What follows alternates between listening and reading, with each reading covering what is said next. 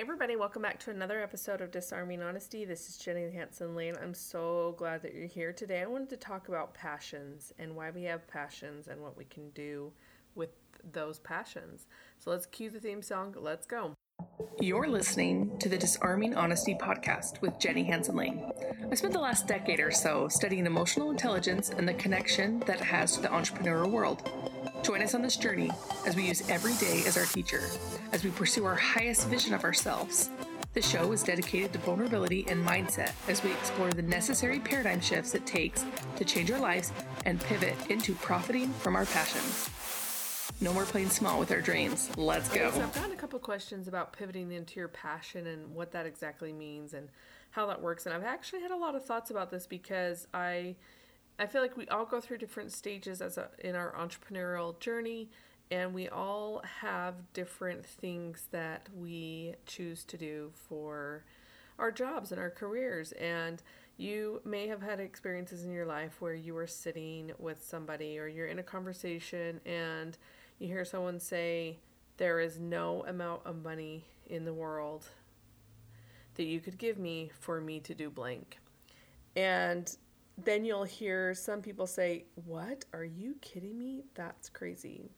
I had this experience this morning, actually. I was sitting in a circle. I was sitting at a table in a conversation with 5 other women, and somebody was asking me something and about some successes that I have been experiencing.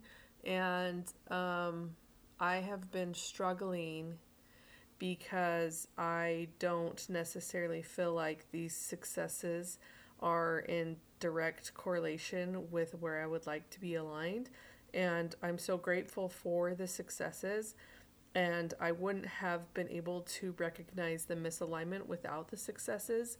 But it got me thinking about what are the experiences that we're having when we are the ones who say there is no amount of money you can pay me to do blank. And typically when people are sharing that, it comes from a place where they're burnt out or they don't have experience, or it's just something they really, really don't want to do. Then there's other times where someone had previously been paid to do those things and was now in a place where it wasn't as fulfilling. And what are the things that were happening that led to the unfulfillment? Were there ways to tweak it to bring in more fulfillment, or what happens when we are evolving and we pivot and then the passion is gone? And it's so hard because I feel like we truly just need to be kind to ourselves in terms of growth and just recognize it for growth. And today I posted on my Facebook something about like this thought that I had after listening to a therapist, Kip Maston, said, like, it's impossible to be immobilized if you are working and growing. And that just hit me like a ton of bricks, because I think a lot of times it's really hard for us to recognize our growth, especially I like to relate it to a gardener. When a gardener is planting a seed, like, it's almost ridiculous and quite unhealthy to sit there and monitor the seed's growth. You have to get the sunlight and you have to get the water on it, and you need to focus on other things to give it the space and the oxygen to actually like flourish and blossom. And a lot of times as we are trying to set goals in our lives and achieve certain things, we are such in the thick of the forest that we don't actually get to take a high level view of what's going on unless we're very, very deliberate about it. So there was a lot of different things that were coming up in my mind for this conversation that just made me just want to pause and say, you know what? It is impossible for you to be paralyzed or immobilized if you are trying. Like, period. If you're working towards something, be kind to yourself and understand that you're not immobilized, that you are actually progressing, you are actually getting better at whatever you are doing if you are implementing with deliberate action. And second to that is that it's okay if you don't feel perfectly aligned in something, because alignment comes through experiences and challenges. And if we're not giving ourselves the, necessary experiences and challenges, then we're not going to be able to come to those, that frame of mind to be able to say, this is working for me and this isn't working for me.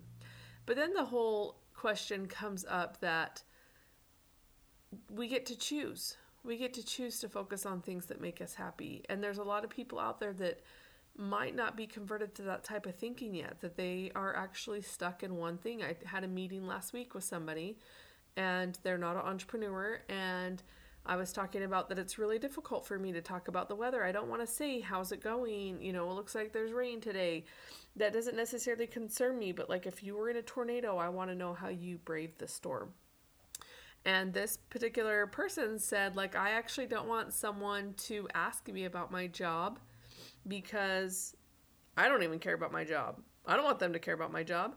And I was really taken back, and I think that I hit it well because I was so surprised, but it made me think about, like, if that's working for you, that's great, but it's also really important to align yourself with things that you do in life that do bring you excitement. And then it got me thinking, is it a luxury to be able to even enjoy your job? So I'm like going through this midlife crisis thing and like a really beautiful way of just thinking about it. Like I'm so grateful for where I am and for all that I'm learning, and I'm grateful for the future, and I'm grateful for the past, for the past, but also like I think that we're entitled as human beings to have joy. Period.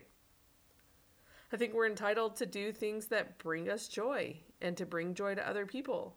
And that's like alignment, right? Like we align ourselves with what we value most. And if we don't value working for things that we love, then like, are we misaligned? I don't know. For me, I am. I want to be aligned. If I'm going to be away from my children and my husband, I want to be doing something that makes me feel alive.